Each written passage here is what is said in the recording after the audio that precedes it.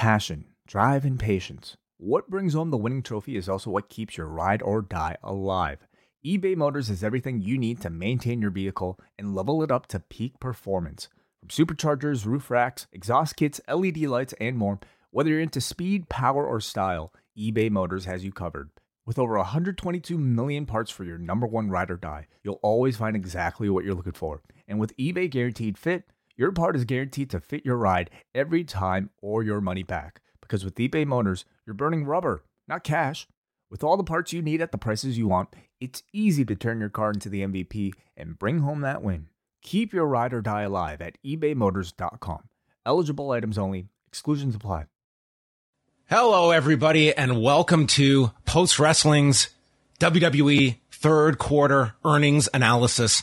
I am John Pollock, and happy to be joined by Mr. WrestleNomics himself, Brandon Thurston, who is joining us from the mobile WrestleNomics studio. Brandon, this welcome is the back. real studio today. Ooh, we've got the non-studio, non-wheels version of the studio, which it could be coming to a town like you. It is really this year's version of the Lex Express.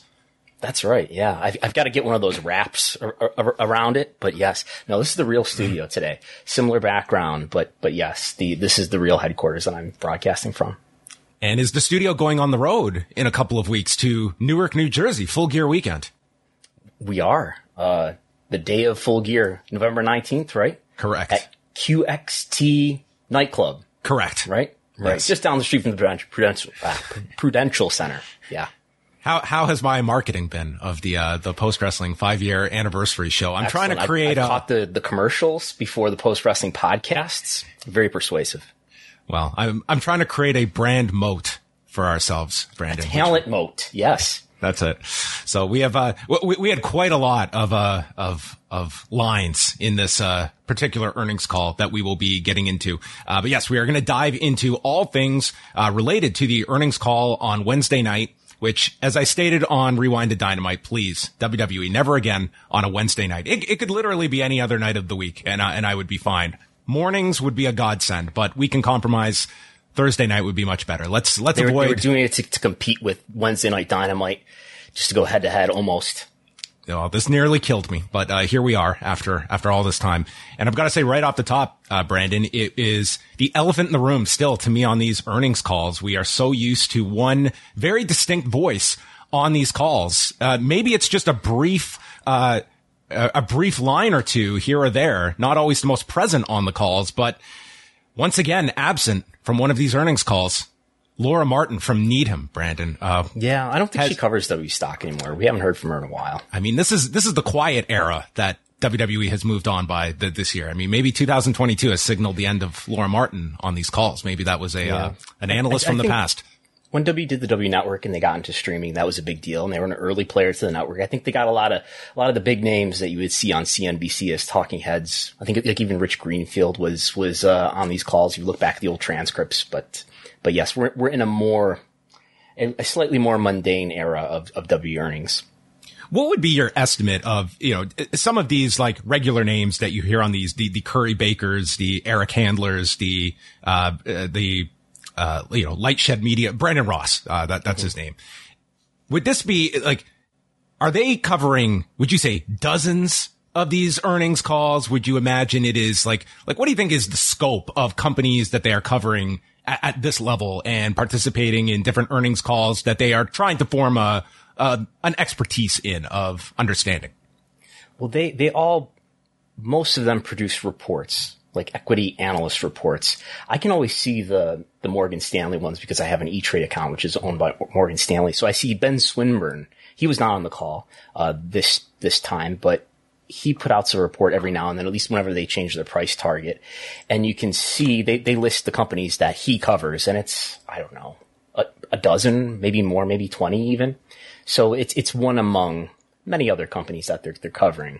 And I think, like somebody like Brandon Ross, I get the impression that they're just covering sort of everything across media as much as they think is relevant for them to cover.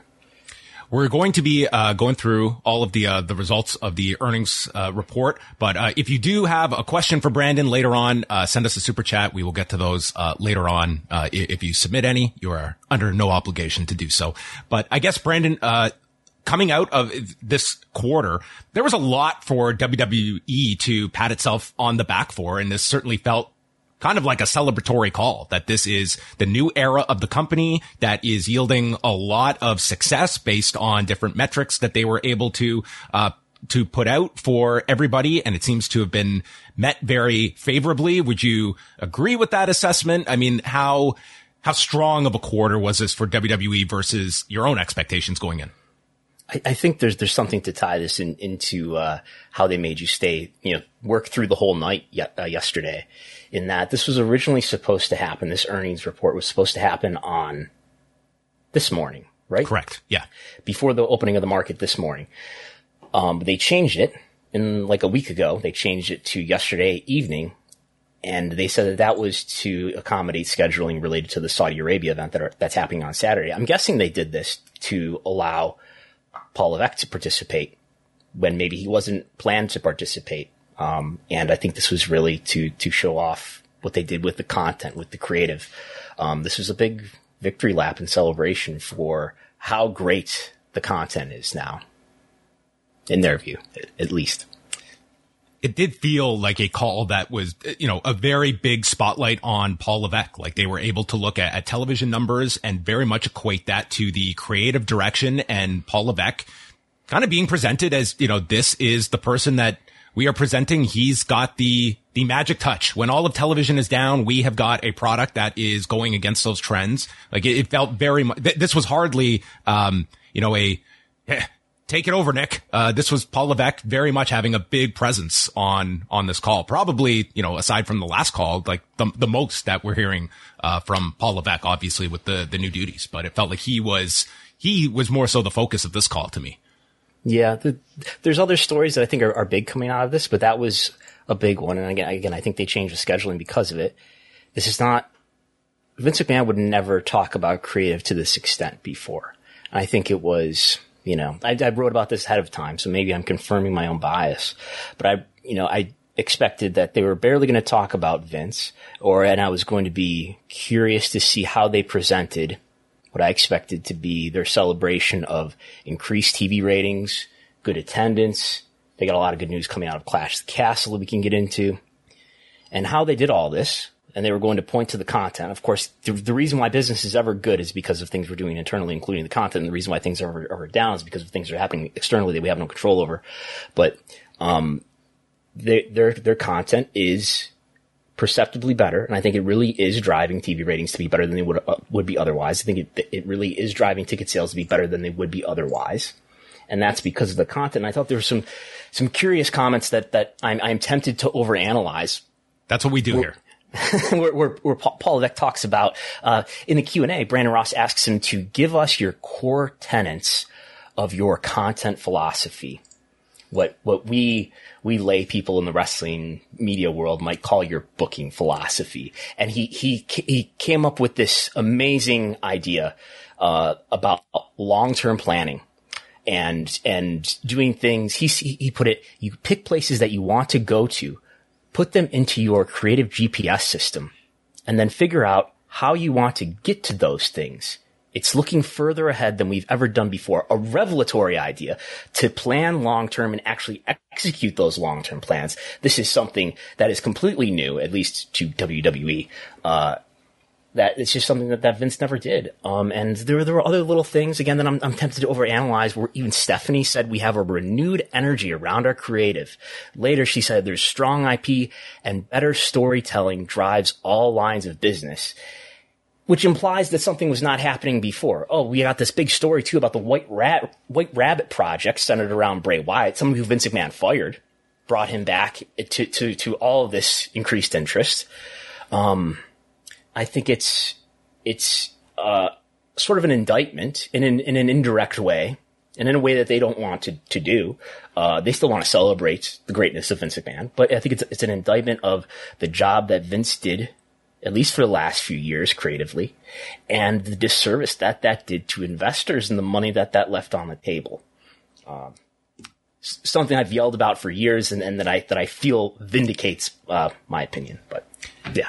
I think that subtext, you would be, it was incapable of not reading what was unsaid with all of what you just outlined there, that you can certainly debate the on-screen product. Like, have the changes been, gigantic, medium, minor? Everyone can debate that. But I think it is indisputable that in terms of the process of producing television, the process of planning and character development, you can certainly see a peek behind the scenes here that this just feels like a much better run machine where, as Paul puts in his destination for his creative GPS, he's not getting behind the wheel and suddenly, the en route is closed and now we're going to take this direction. And it turns out, we're not going across the city. We're actually going backwards now. Actually, we're going back home. We're not even going on a trip. That was the perceived plan of the past, that the destination is now in front of them. And it just seems like a better, well-run structure that they have in place now.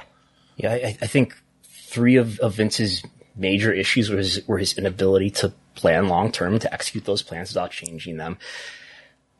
Over-scripting and a lot of the inauthenticity in language that he injected into the product that is still present but has been toned down, and his misvaluation of talent, which I think we're seeing start to get evened out.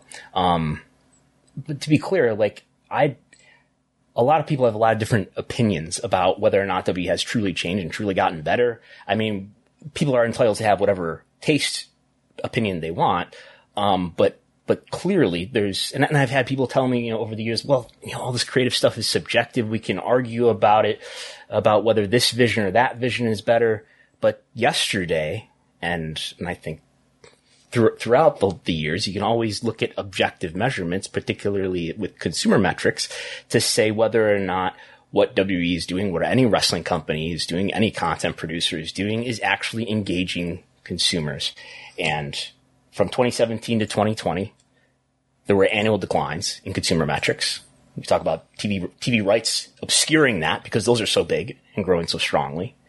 But there are objective measures to show, look, the creative was weak, and the creative was resulting in weaker consumer metrics, TV ratings, ticket sales, maybe merchandise sales. And that has at least stabilized and somewhat reversed in the first quarter since Vince is out of the picture. And just to recap, the revenue for the quarter was at approximately $304.6 million, net income of $41.6 million, slightly down from the net income of 1 year ago, and 49 cents per share. So in terms of just the baseline numbers, Brandon, how in line were these with kind of what you were projecting and how you read these? Much higher than the consensus analyst, and I was way low. This was way over what I expected. This was even over in their favorite profit metric, adjusted OIBDA. This was higher than their own guidance that they gave for this quarter, which they gave in advance on the prior report. So I was messing around with the spreadsheet today. I think I'm going to have to raise my stock price target on WWE. This was better than the consensus of stock analysts. And I think I was missing some math around expenses or something. But this was a good quarter, and they're going to make around $1.3 billion in revenue, and they're going to make, I believe, in excess of $200 million in net income. So it's going to be another record-breaking year for them financially. We'll kind of jump over to different places, but Clash at the Castle was, a big high point for them over this quarter. When the tickets first went on sale, there was definitely a lot of sticker shock from a lot of fans. The average ticket price was about $148, but this was a show that, because there was just one international event, we didn't have to do too much creative math to see that it was an $8 million gate. And the unknown is the site fee that Nick Khan has now told us, expect us in the site fee space in the future. So, that would be a very interesting number to know of what they took in on top of the merchandise sold at this event, on top of an enormous gate, by any measure. And obviously their plan to continue with more of these, likely on a international stage. He referred to the site fee as a multi-million-dollar fee that added to the economics of that event. So I believe $8 million was it something like 8,020,000. So basically 8 million even is the ticket sales for Clash the Castle. And if you look at their live events reporting, which they break down to 4 lines, North American ticket sales, international ticket sales, advertising and sponsorship, and other, I would guess that a site view would be in the other category. The other category for Q3 is $1.8 million. So I don't know if that's multi. But that quarter isn't usually 0. That quarter is usually like 2. This is not an extremely larger than usual quarter for the other category within live event revenue. In any case, I'm sure it added substantially to what they made from Clash the Castle. Nick Khan mentioned in the call that they're almost done with another deal somewhere for another PLE. And I think there's an opportunity, especially in international markets, to do these pay-per-views that have basically never gone to international markets. There's been the specific UK pay-per-views way in the past that, you know, to the perspective of US viewers basically didn't exist. There was an Australia event in 2018, but I think there's opportunity to go back to the UK to do a pay-per-view at some point, maybe not next year, but in the future that would still do strong business. Maybe Australia. They did a really strong house show in Paris within the last few months. Maybe Germany is another market. And something else that Nick Khan talked about was how it makes their media rights easier to sell in a given market when they're able to go to one of these regions and put on a huge show that presumably they can invite business partners or potential business partners to and impress them, which sounds like something that happens in the business world. So it all has a deal-making synergistic effect. Yeah, I think they're going to be loading up the Rogers Sportsnet team onto the Via Rail and sending them to Montreal in February. We got some specific SmackDown. Canada talk here. He mentioned that there's not just a handful of potential suitors in Canada, but a plethora. Is that true?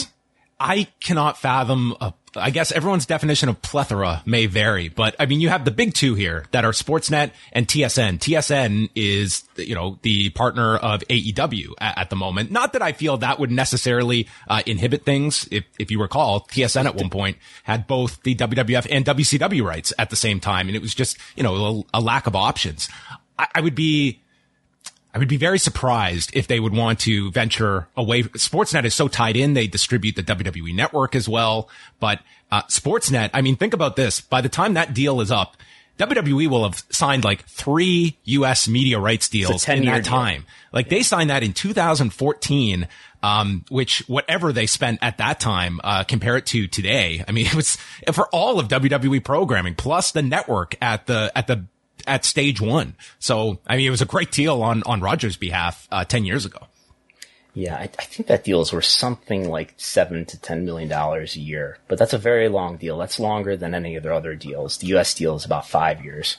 But like, in Canada, are there what networks are airing sports? Is it just TSN and Sportsnet? I mean, those are the predominant ones. I mean, it's a real step down after that when you're looking at a network that has national reach. You know, that you're not going into the digital channel space, which is going to have a very finite audience. I mean, when it comes to sports networks, and maybe they're not limiting themselves to sports networks. I just look at those two as the ones that where could you command anything at the level of, if it's a $7 to $8 million a year deal and looking for a healthy increase on that. I don't know. I just don't know where they come up. Make any sense? I mean, like CBC is still airing hockey. Is that right? Well, CBC has an agreement through Sportsnet where they can still carry hockey, but it's essentially Sportsnet retains all of the advertising rights for it. It's like CBC. I would say that is a far cry. CTV. I'm reaching back into my living in Buffalo and getting some over the air Toronto stations. See, when you're talking about these networks, though, it's like you're interrupting, you know, all their scripted series as well in prime time that I don't know if they would necessarily be flipping over for professional wrestling. But you know, he would probably have a better indication. The than I of what the plethora of options are in Canada. But maybe we'll get a sense. Maybe we'll be taking attendance at the Bell Center in February, seeing what executives from the Canadian television industry are in attendance or not.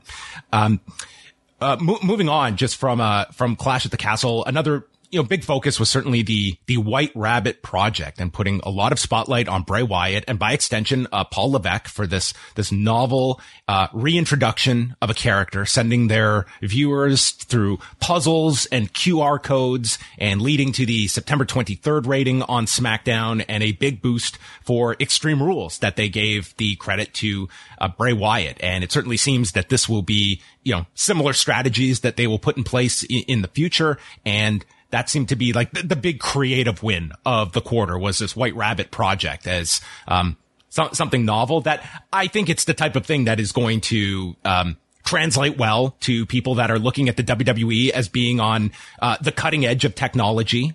Stephanie McMahon stating that one of their big areas that they're excited for is whatever the metaverse becomes, and I think this is sort of their interpretation of how they can navigate this new technology.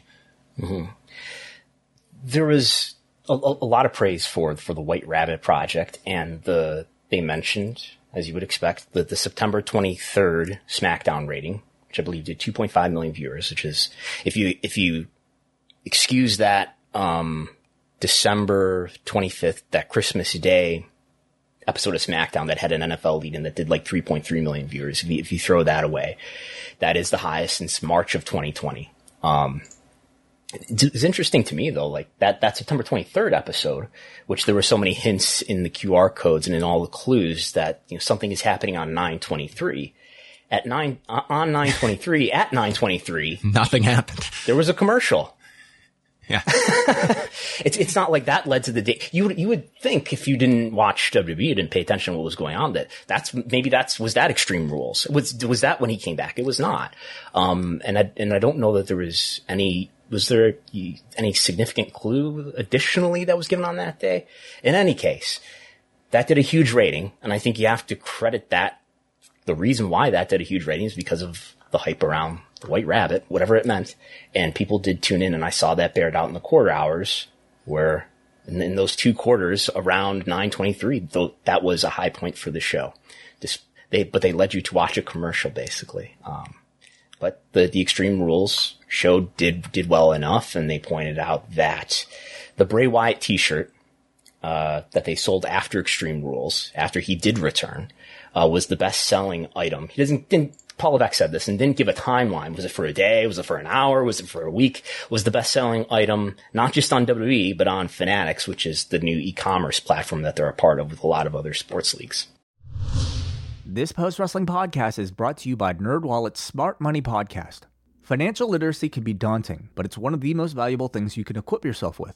On NerdWallet's Smart Money Podcast, their trusted financial journalists offer easily digestible, conversational discussions on topics like balancing your portfolio. If you think an ETF is one of Cena's 5 moves of doom, this show might be for you. Planning for your tax bills this April, so you don't have to worry about a visit from Erwin R. Shyster. And putting away more money for retirement, because unlike most wrestlers at the end of their careers, most of us should only plan on retiring once. Listen to NerdWallet's Smart Money Podcast on your favorite podcast app. Future you will thank you.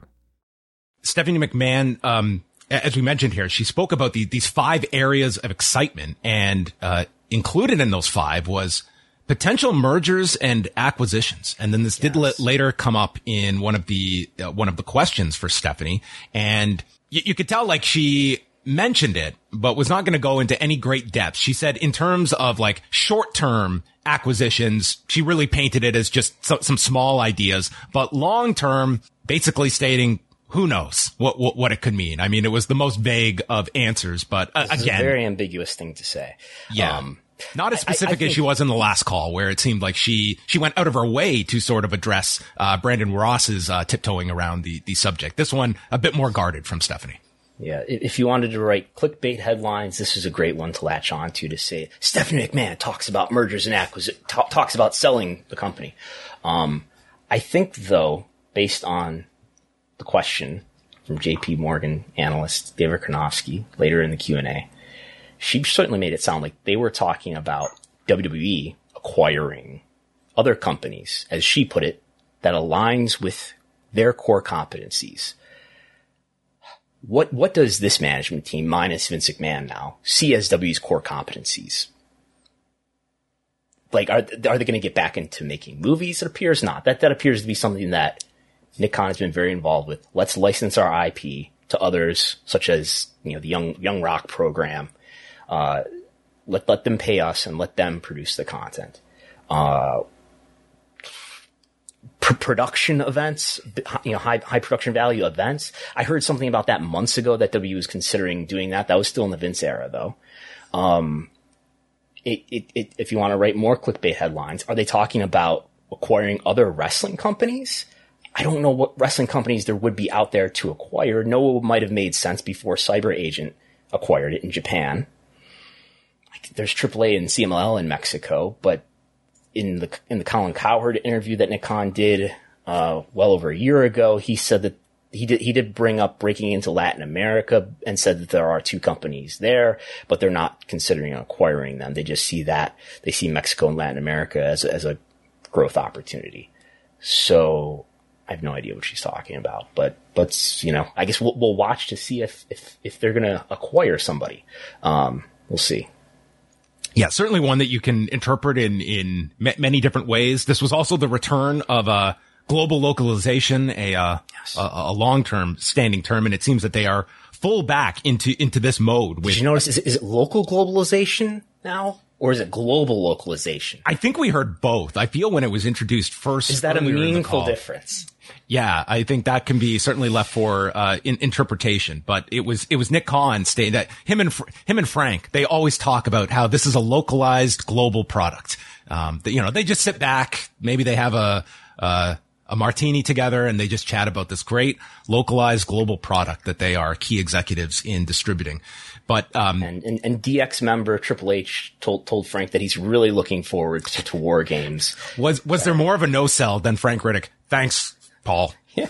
But a few other topics. Can you give us an update on where the Hulu deal stands and the second day, the re-air rights for Raw, NXT, and other non-SmackDown programming, because they did address this in the call. Yeah, I've been following the updates on the Hulu interface, where if you go to, and Hulu is only US, but I signed up. This is all different territory for me. I have no interaction with Hulu. You would need a VPN probably to check it out. But I have signed up for a Hulu trial, and it is now rolled over into a paid account. So they got me by doing this. But the Hulu deal, I believe, expired in September. And you started to see around that time WWE content on Hulu tagged as expiring Saturday, or expiring someday in the future. And repeatedly, those tags would get extended as that day that it was going to expire finally approached. This happened a few times. And about a week ago, those tags disappeared, and I waited for them to come back, but they did not come back. But we got a clarification here that I didn't expect. Nick Khan said that they have extended their deal with Hulu. Frank Riddick said more about it. It sounds like they have taken a low revenue deal with Hulu to extend it so that the Hulu deal expires in line with their live rights in the US to Raw and SmackDown, which would be September 2024.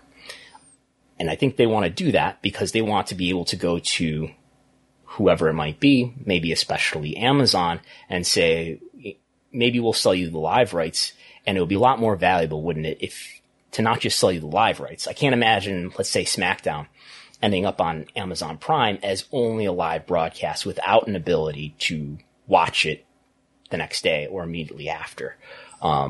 So that's what they've done. And Frank Riddick put it as there's going to be a mild headwind in their finances because they've taken a lower revenue deal with Hulu.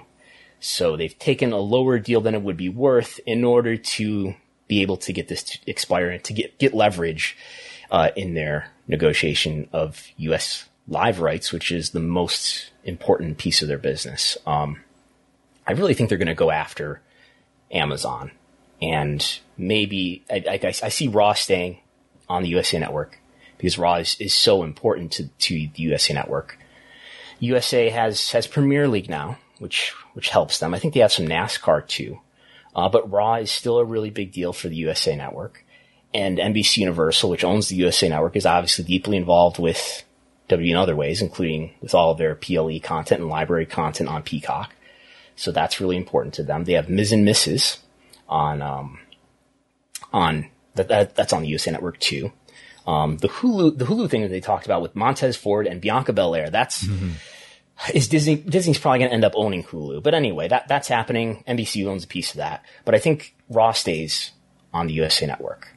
There's a question about whether or not Fox is really that happy with how SmackDown is doing. And Fox certainly can live without SmackDown. I think SmackDown's a good deal for them at $205 million a year. That's something like $4 million per episode roughly. So that's a good deal for 2 hours of programming. That ranks pretty highly in 18 to 49. But still, it's Fox, and they have a lot of pretty high profile content that they could probably replace it with. But maybe they kind of want to keep it. But I think they could go to Amazon, and Amazon can definitely afford to pay a lot. They're making investments so that they collect a lot of consumer behavior now, and it pays off all later in the future. And Amazon, their only business is not media, right? Their main business is e-commerce, and they have very deep pockets. They're one of the biggest companies in the world. They can certainly afford to pay a lot. W would be trading off a lot of reach. Streaming definitely doesn't have the reach right now that Fox does. Viewership would probably be lower. And as Nick Khan talked about, he really had some optimistic words to say about the relationship between Amazon and the NFL. I was looking the other day at the Thursday night football ratings, which Nielsen is actually tracking. Yes. The first episode did 11 million viewers. So that's like on par with what the NFL Network only games were doing on Thursday night. It has diminished each episode.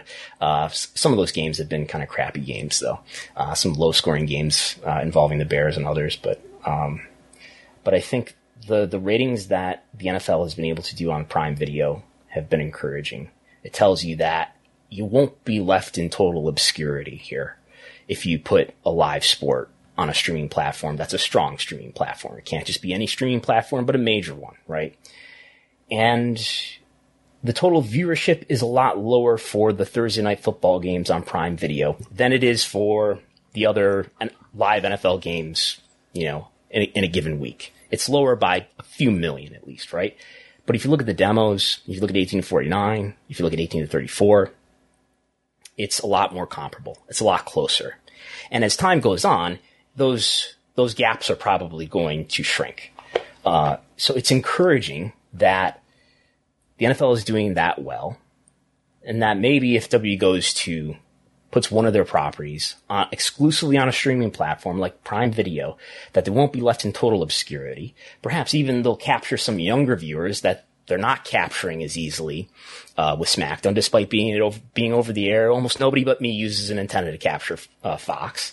So it might make sense. You might be trading some reach, but you'll still have presence on basic cable on the USA Network. And in trade for that reach, certainly Amazon can afford to pay you to offset what you're sacrificing in the short term by not having access to as many people at large. So that may be a way to, if not end up on Amazon and get a lot of money, to leverage the ability to make a strong offer to Amazon, to leverage Fox or another major cable player to give them a really favorable deal. So reason to be optimistic that W is going to get a strong media rights fees upgrade. I would say that just this initial introduction of the NFL on Amazon Prime, I think has made Amazon very viable, more so to a lot of these leagues that see that this as, the potential to reach a younger audience, that it's not going to be the lack of visibility that maybe they thought streaming would inhibit them, that this could be a really big growth opportunity. Nick Khan also, suggested a new buyer entering the space for Sunday Ticket. Apple has very much been attached to Sunday Ticket. So, that to me is more of a stretch that they would be in the market for WWE content, but it's another player nonetheless. And, it's a narrative that Nick Khan wants to tell about increasing players with deeper pockets that are coming in to bid on sports rights that just encourages this market that we're a part of. it's a smart play on their behalf to just be, listing off all these endless options for them. And, it starts to get into this space, Brandon, that we all can forecast that it's going to be a sizable upgrade that WWE is staring at. Well, what is the ceiling? And it's an impossible question to answer right now, but it just seems like it could be I'm anticipating like a really hefty increase, during these next rights. It just seems like they have got, they're just in a great position, it would seem like. And not too far away is when the Peacock deal is up, that could, be another big play if Amazon is in business with this company and where the network rights go, once that domestic deal is up. Yeah. I think 1.5x is the base case. If you think back what their previous deal was, it was a 3.6x increase over what they got before. That was in 2018. Nick Khan made that happen before he was an employee of WWE. I think that 3.6x increase, which is like among the biggest factors you'll find, short of something like Formula One, where they got like a 25x increase because they had a pretty small deal and they exploded in popularity. But 3.6x, I think, was partly a makeup, sort of a make good for the low deal that they got in 2014. But I think 1.5x is the base. Maybe there's some optimism that's creeping in that's pushing that base case a little higher, but I think something above that will, at least in the short term, drive the stock price up. I'm wondering, and the stock price, by the way, today is down like 5%. Yes. Which is, it's often the case on the day after earnings that this stock takes a pretty big sell-off hit. I don't see that as like a negative reaction to the earnings report. But I'm wondering if we're seeing the stock price grow pretty strongly in a macro environment where the indexes are down year to date by a lot. I wonder if as we get closer to, I would say spring, is when they might get a deal done and announce it, or somebody like the Hollywood Reporter or Sports Business Journal will report that they've made a deal. If we'll start to see this stock price go up to, in the past, would have been nonsensical bubble levels of valuation. But it's reasonable now. It's reasonable where it is right now. I think maybe even $80 a share is reasonable. It's at 74 right now. But yeah, I think they're definitely prepared. They have Nick Khan, who knows the media business and clearly has a lot of connections and experience in making these deals. And they have their content in a lot of different places, including broadcast, basic cable, including streaming. So I think they're in a good position. I don't think Comcast is going to buy WWE. If they're going to buy WWE, it seems like next year is the year to buy WWE. But I don't think Brian Roberts and Comcast/NBC Universal want to include a wrestling company into their brand. Endeavor makes some sense, which is a talent agency that owns UFC. As they have publicly, put their hand in the air. Hey, if they're selling, we're buying potentially. Mark Shapiro, the president of Endeavor, was on the Town podcast with Matt Bellany and said he sounded very interested, but he said that we understand that it's not for sale. But I think that's a possibility someday. If they end up doing business with Amazon, maybe Amazon's a possibility someday. It seems on a long enough timeline, it becomes more inevitable, more likely that somebody's going to absorb WWE. But yeah, I think I'm tempted to go higher than 1.5x as a base case, but I have to think about it more. It was also Frank Riddick's task to give us the update on the special committee investigation into Vince McMahon and a unnamed executive, another executive who is no longer with the company, who may or may not have been the brother of Road Warrior Animal. And yes. The investigation has come to a close. The special committee investigation is now complete, and the special committee has been disbanded. Management is working with the board to implement the recommendations of the special committee. What are those implementations? What are those recommendations? We do not know. Not telling you. This came with a price tag of $19.4 million, and this is going to be covered. Some expensive recommendations. Very expensive recommendations that cannot be discussed or even alluded to. That will be covered by a combination of Vince McMahon's reimbursements and insurance. Now, Vince McMahon, also the largest stockholder in the company. There was a $9 million dividend payout, so Vince McMahon made some money this quarter.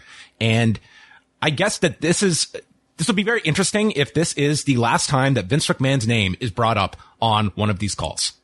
Potentially no, because he still does remain your stockholder. Yeah. But this is certainly the last time I expect this investigation to be brought up, unless there is some addendum to this investigation in a future quarter. But it seems like this is behind us. It's done. It cost us some money, but it's being covered by Vince in the majority of, and everything's great. We're moving on. Nothing to see here. Yeah. I guess if he did something with his stock, they could mention him again, but it could be the last time that Vince's name is ever uttered. But yeah, I think the last report, they said that the investigation was substantially complete. I guess this was news to everybody. I see like CNBC has put out an article saying the investigation is complete. I figured we'd basically heard the last of it last time, and this was just a more definitive answer.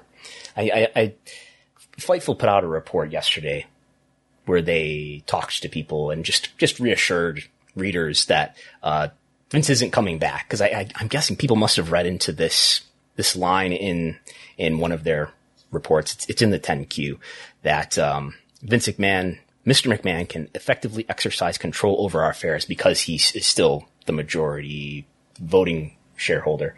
That same line, I made sure that same line is in the 10Q last quarter too. This was not a new revelation.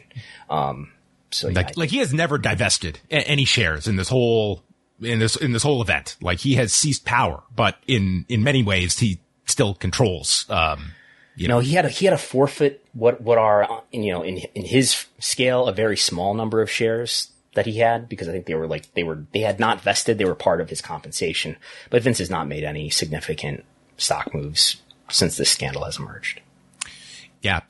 Do you feel that this would have been interpreted differently had things not been as I won't even say a smooth transition, but it feels like this was this albatross on the company that was an inhibitor for growth. And with Vince McMahon out of the way, it seems like they have just soared coming out of this. That had it been a different, like the long-standing concerns of a Vince McMahon-less company is that, the sky would be falling. And if business was down, if this was greatly negatively impacting the company, if this investigation would have been, more scrutinized, discussed a lot more. Instead, it just seems to be something that, they are not concerned about, that they are not going to be questioned about, that it seems like this has been a net positive for the company, is this transfer of power. I think it definitely has.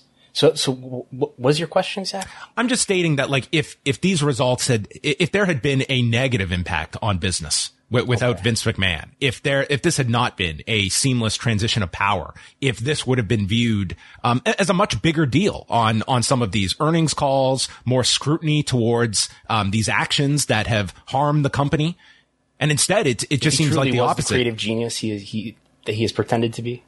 It just seems like it is like there is no real there is no concern about these allegations or harm that may have been done to people. It just seems that did this hurt the company? Nope. We're just sweeping it aside, and that's fine. The company doesn't want to talk about it, and we're not going to ask about it.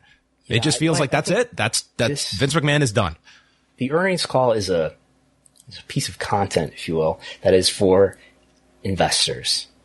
It is not what you're talking about. That's a media story, and that's a story that, and I'm asking this at the largest sense. Like, I'm not putting this all on the media analysts, but this extends to, like, I don't expect Nick Khan or Stephanie McMahon or Paul Levesque to be prodded about this stuff either. They should be in some form. I mean, I think it would be nice if they would have real interviews where they would be asked real questions about what has really changed. What can you tell us what has changed about the corporate culture, or what has changed about human resources and the way that their policies are established? That's really going to assure, and what's changed about talent relations, it's going to assure that talent. What went into the hiring employees. process of Jamie Horowitz, who left Fox amid scandal? He has a prominent role in this company. What was the deciding factor, and how has this internal company culture changed? Like, you can't just tell me this culture changes overnight with the removal of two key people. Right. And those are questions that media should ask. If WWE wants to gain the trust of the public, to the extent that the public is aware and still has doubts about whether they can trust, and if the talent may still have doubts about whether they can trust the company culture and their leaders, the people that oversee them, they should be asked real questions and should give real answers to explain to what degree things have changed and what they've learned from these investigations, how to make their company better and a safer place for employees and talent. Is there going to be a press conference after Crown Jewel? Will there be There's a press conference tomorrow. I would be. Is it really in Saudi Arabia? Oh, yes. I was not aware of this. I don't know who has access to it. I certainly don't. You apparently don't. So I was not invited. You and I could have flown to Riyadh, Brandon. We could have gone on a road trip. Yes. But yeah, I don't think that they see it as a worthy risk to put themselves in positions where people are going to ask those questions and they're going to give those answers, if you want to, we can talk about what's happening in Saudi Arabia right now, where there was a report from the Wall Street Journal a few days ago that Saudi Arabia has told the U.S. government that they believe that Iran is planning to imminently attack Saudi Arabia. Is anybody gonna ask WWE about that? Sean Ross Sapp has reported that they're doing something to reassure people about safety. I'm weakly paraphrasing what he's reported. I've asked around, I've heard nothing back. So I think it's something where WWE doesn't want to say very much about it because it's probably only going to put more attention on it.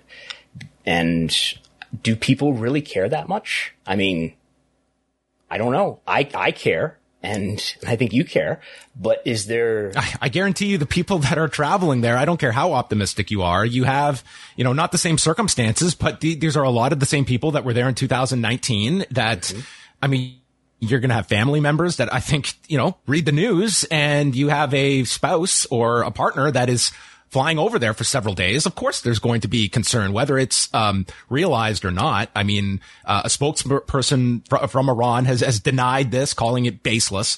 I also don't think they would be publicly confirming such a plan either. Yes, we are. But yeah, nonetheless, it was the show is obviously they're going forward with it, but it's a significant concern, and it's one that I'm very uneasy with, just for the sake of these talent and staff that are over there. And I mean, how much can you really rely? And you're like, I don't know how much intelligence the company is receiving about this. It just seems that this has been, I don't know what WWE is really going to be able to ascertain from the legitimacy of this. Yeah. In a morbid way, there's precedent for this. In March this year, Formula One had a race there while the Houthi rebels attacked an oil field.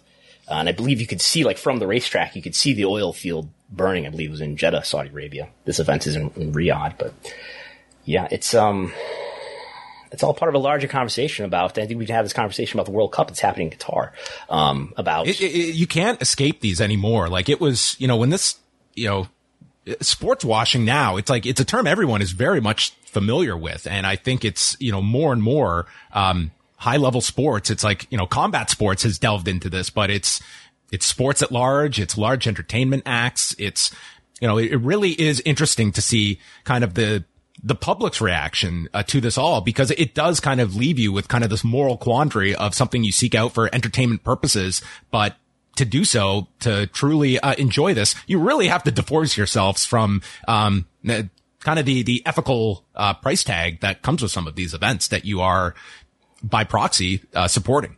Yeah. I think you could go even further with, there's certain countries that are violating human rights, and they're, in W's case, and probably in Formula One's case, and in the case of Live Golf, these sports organizations are being paid a lot of money. They are being paid essentially a controversy fee to associate themselves with a government that is violating human rights. I think you can go further and say, well, should we should we, travel to a certain wrestling event, a major wrestling pay-per-view or something that's in a state where the local government is establishing policies that I don't agree with? I don't have the answer, but it's a question of like, where do you draw the line on your economic support that conflicts with your moral, your support of moral and political values? And, history would show that there is sort of the pattern of outrage over this, but they have this, confidence, and I can't even say it's unjust, that there will be an exhaustion factor to it, that people will, if you are a fan of a product, ultimately you will follow along and the controversy will dissipate over time. I think we've seen these with these WWE shows, that they have just continued forward. They are very lucrative for the company, and it's going to provide them a very strong fourth quarter as they go into this event this weekend. No longer just a large scale international event. It's identified on television. They're able to say the country that they're going to. So they have moved forward on that. The more you have Live Golfs and Formula One and others doing business in Saudi Arabia or in other countries throughout the world that have moral issues, the more it gives WWE and everybody else involved a cover to say, well, we're not the only ones, so what's the big deal here? As long as, the moral standard isn't very high. And it normalizes it. I mean, that's kind of like, that's the goal. Like that's the whole goal, behind it all.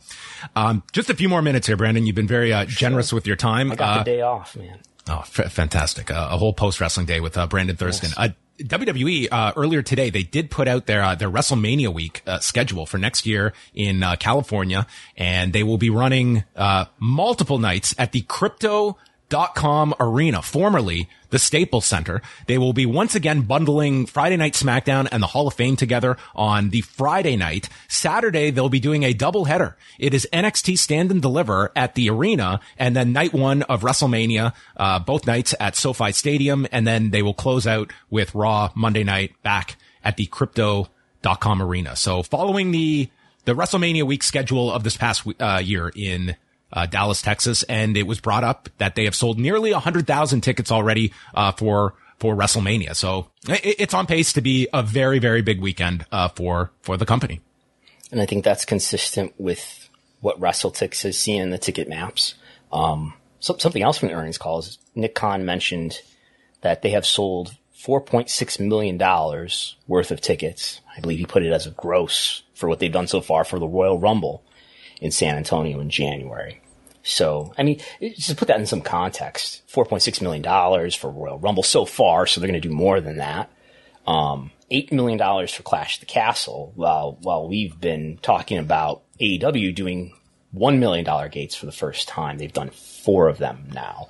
So, yeah, I guess like Clash at the Castle, in terms of ticket sales, because those ticket prices were so high, like 8 AEW pay-per-views in terms of ticket sales. So that is a lot of money. Do you have an estimate on what Full Gear is kind of trending at gate-wise? No, I would have to look at what they are almost sold out, not quite sold out, right? I think the last I saw from WrestleTix was the 9,000 to 10,000 range of tickets out. So, they could add one more gate to the total this year. We shall see.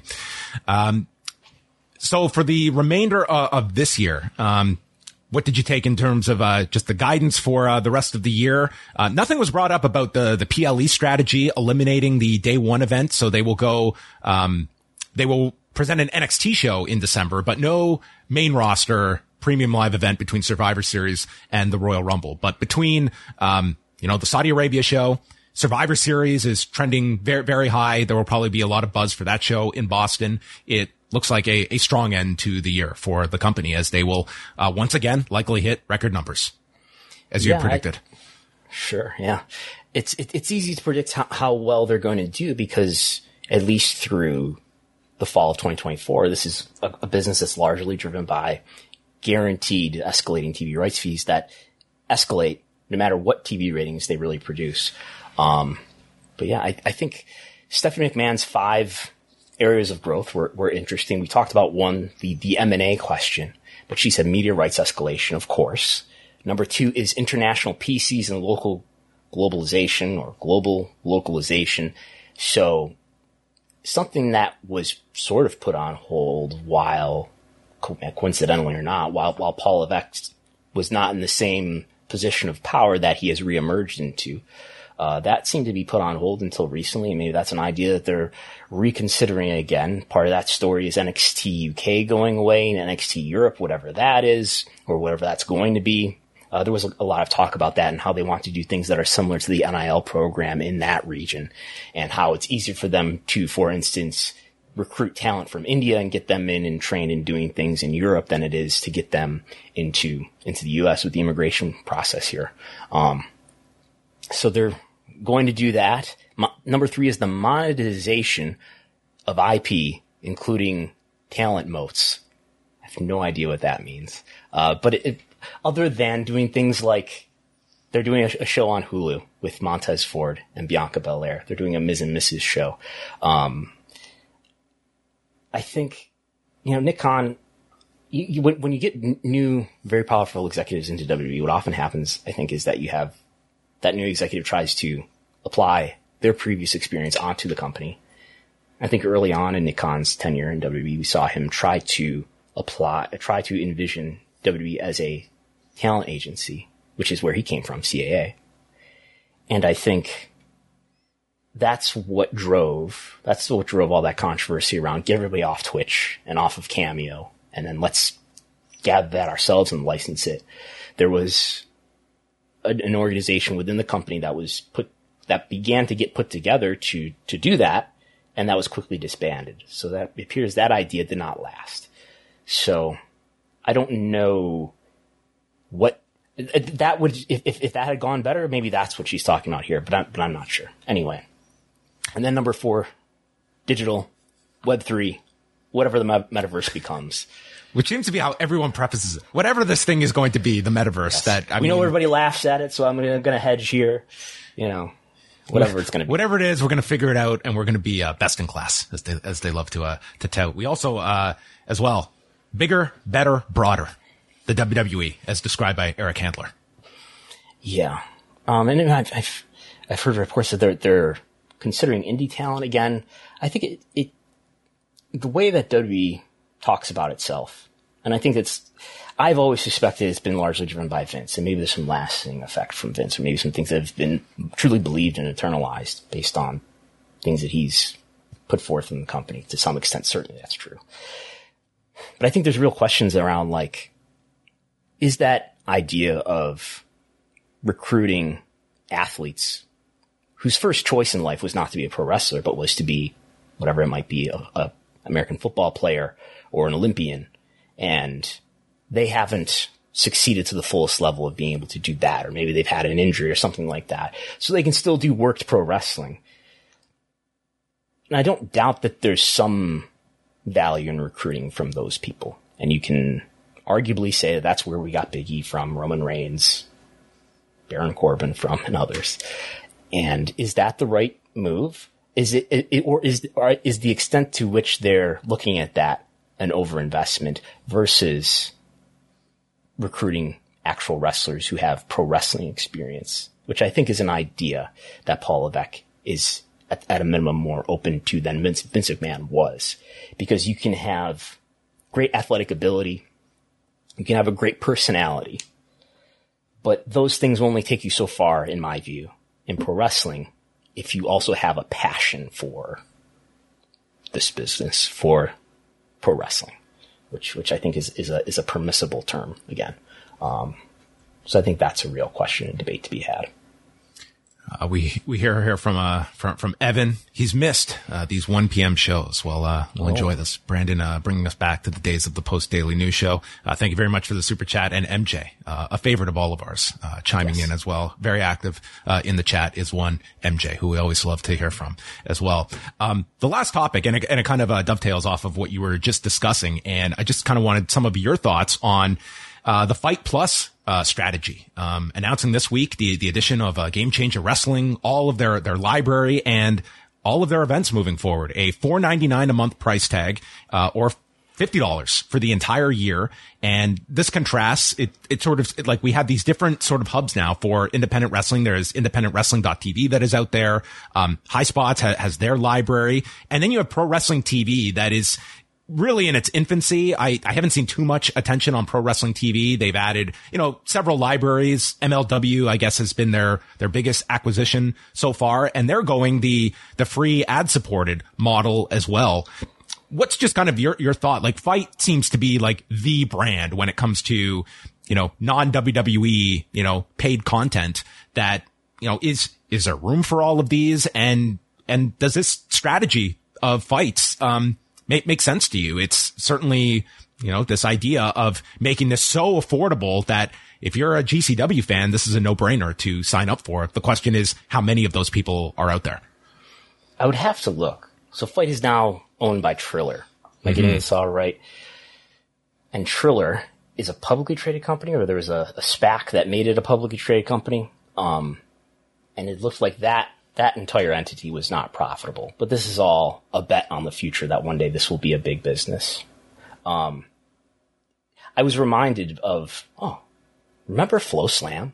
Remember Flow Sports? This is kind of the game that they thought they could get into and do good business with. And they had very high hopes of the libraries they were going to acquire. I remember talking to somebody there, and it was great. I was like, yeah, if you could pull in all these different companies like that would be great. But the reality was, like, they had Evolve, they had, they had several notable companies, but it was one that it just seemed, it didn't really have that really significant, library that was going to be a must have for fans. And it came and went. It was just, it was a several month experiment that just didn't go anywhere.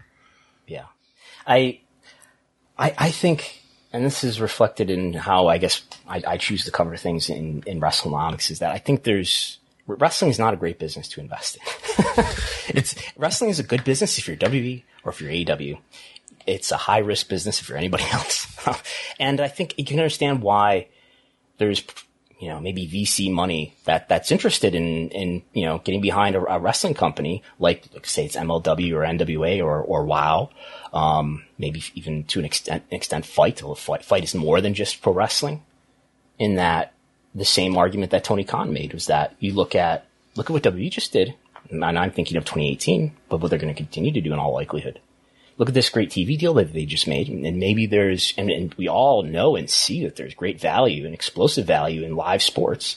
So what if we were able to do the same thing? And I just think below those two top companies that are able to, that have the presence and have the profile to get on a major TV network like USA, Fox, TNT, TBS, below those, I don't think that there's a strong opportunity to do something that approaches that level of media revenue, which is ultimately what we're talking about here. It's great to sell tickets, but at the production values that are required to be a company of that size or that look, it's very expensive to run a WWE or an AEW event. Now, maybe what we're talking about here is something different than that, because we're talking about GCW, which is certainly a less expensive product to put on. Depending on what it costs them. I mean, GCW clearly has an audience, and we have no idea what their financial picture looks like, but it seems like they've run a number of successful events, and they built a really strong cult following. I think in the picture of US pro wrestling right now, I think there might be an opportunity for one other indie to emerge as a strong pro wrestling company that builds a cult following that offers something that's different from a different flavor of wrestling than what GCW Game Changer provides. The challenge is that all of the talent is now correctly evaluated and taken into AEW or WWE. So that's, as stock analysts on a WWE call would say, a big headwind. But there's going to be for the people in the wrestling business, there's money and livings to be made for them, at least as wrestlers, talent, production people, promoters, management, whatever it might be, because there are deeper pocketed people who are willing to invest in it and willing to employ you for the gamble that maybe this will work out. Yeah, I think short term, it's probably fantastic for a game changer wrestling. Like, this is obviously something that was worth their while to take this deal, with Fight Plus. But I look back at New Japan, and I remember 10 years ago spending $30 every couple of months for a Ustream pay-per-view. Yeah. And then suddenly New Japan World comes along, phenomenal deal, a fraction of the cost. And, we've seen New Japan World, like it roughly, is in that range of 80 to 100,000 subscribers on an annual basis, which is fine. But to me, it's not transformative to the company, even though they've expanded. It's not like you had 100,000 people buying pay-per-views on Ustream. The question is just how much as you try to expand this tent are there those people that, it's more hours of wrestling and finding the time for it and making this deal make sense for both parties, not just the one that's being paid for it, but the ones that are, footing the bill for this, in this case, Fight. And that's to be determined based on, how this grows, what else they add to this service. If this becomes a must have for enough people that long term it makes sense. Yeah, I think a way to just illustrate how much content there is and how much primetime high end pro wrestling content in terms of the production value behind it that there is now is that imagine telling yourself in 2017 or something like that there's wrestling on primetime cable or broadcast in the US 5 days a week, right? Because we've got Raw, NXT, Dynamite, Impact, and New Japan on Thursday, and then SmackDown and Rampage on Friday, all 5 days of the week. And many wrestling media outlets, and Post and others, are not even covering NXT immediately after it happens because there's just so much to cover.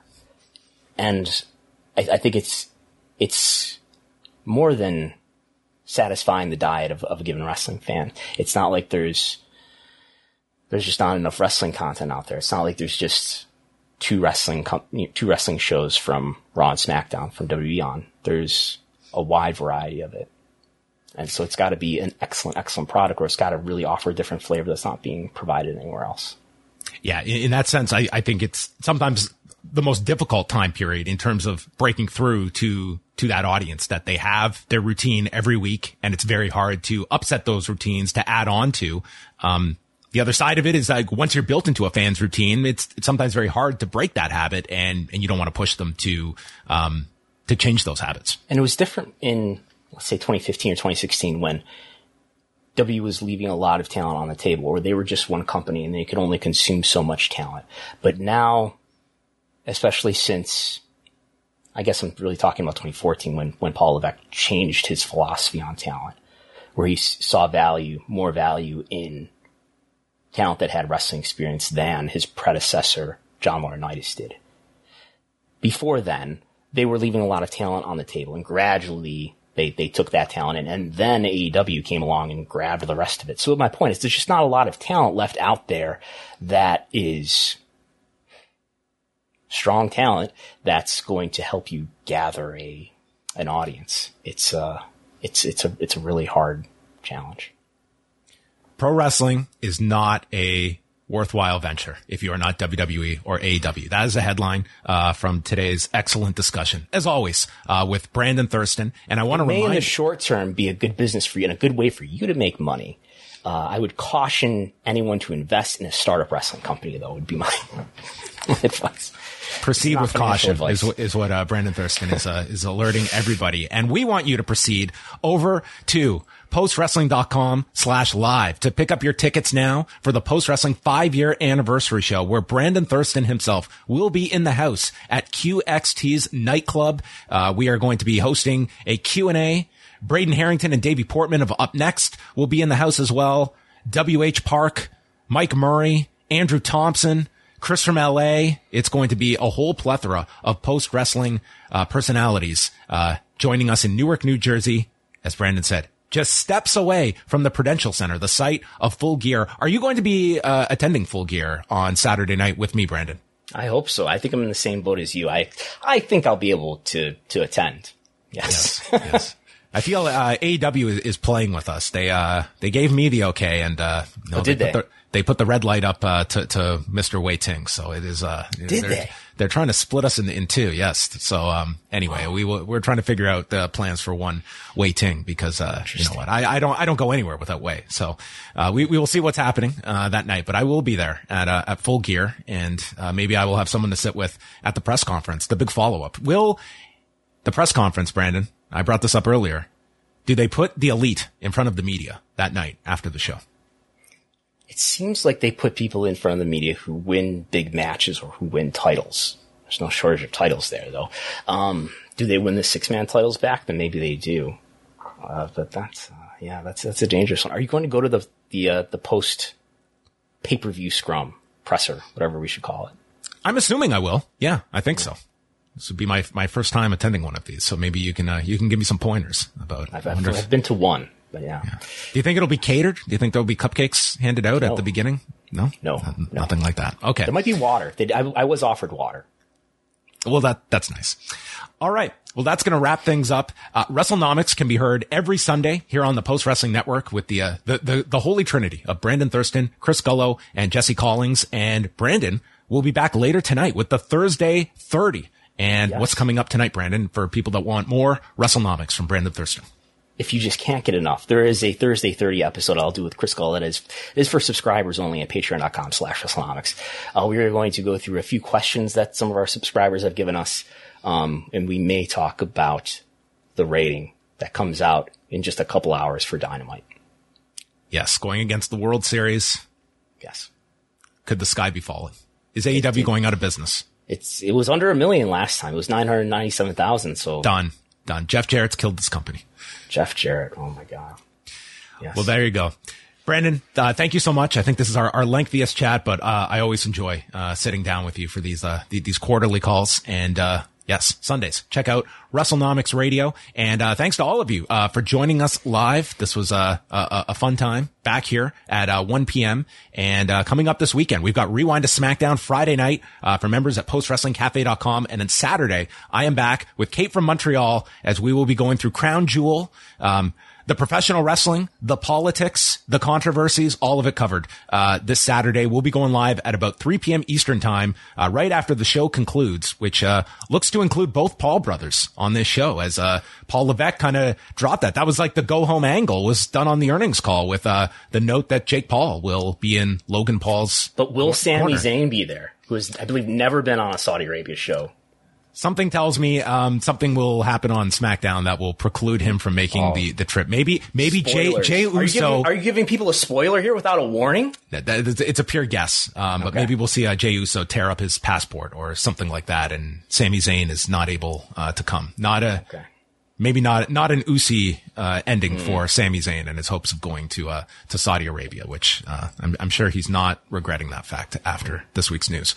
All right, that's going to wrap it up. Thanks to everybody for tuning in for our special look at the WWE's third quarter earnings, and that is a wrap.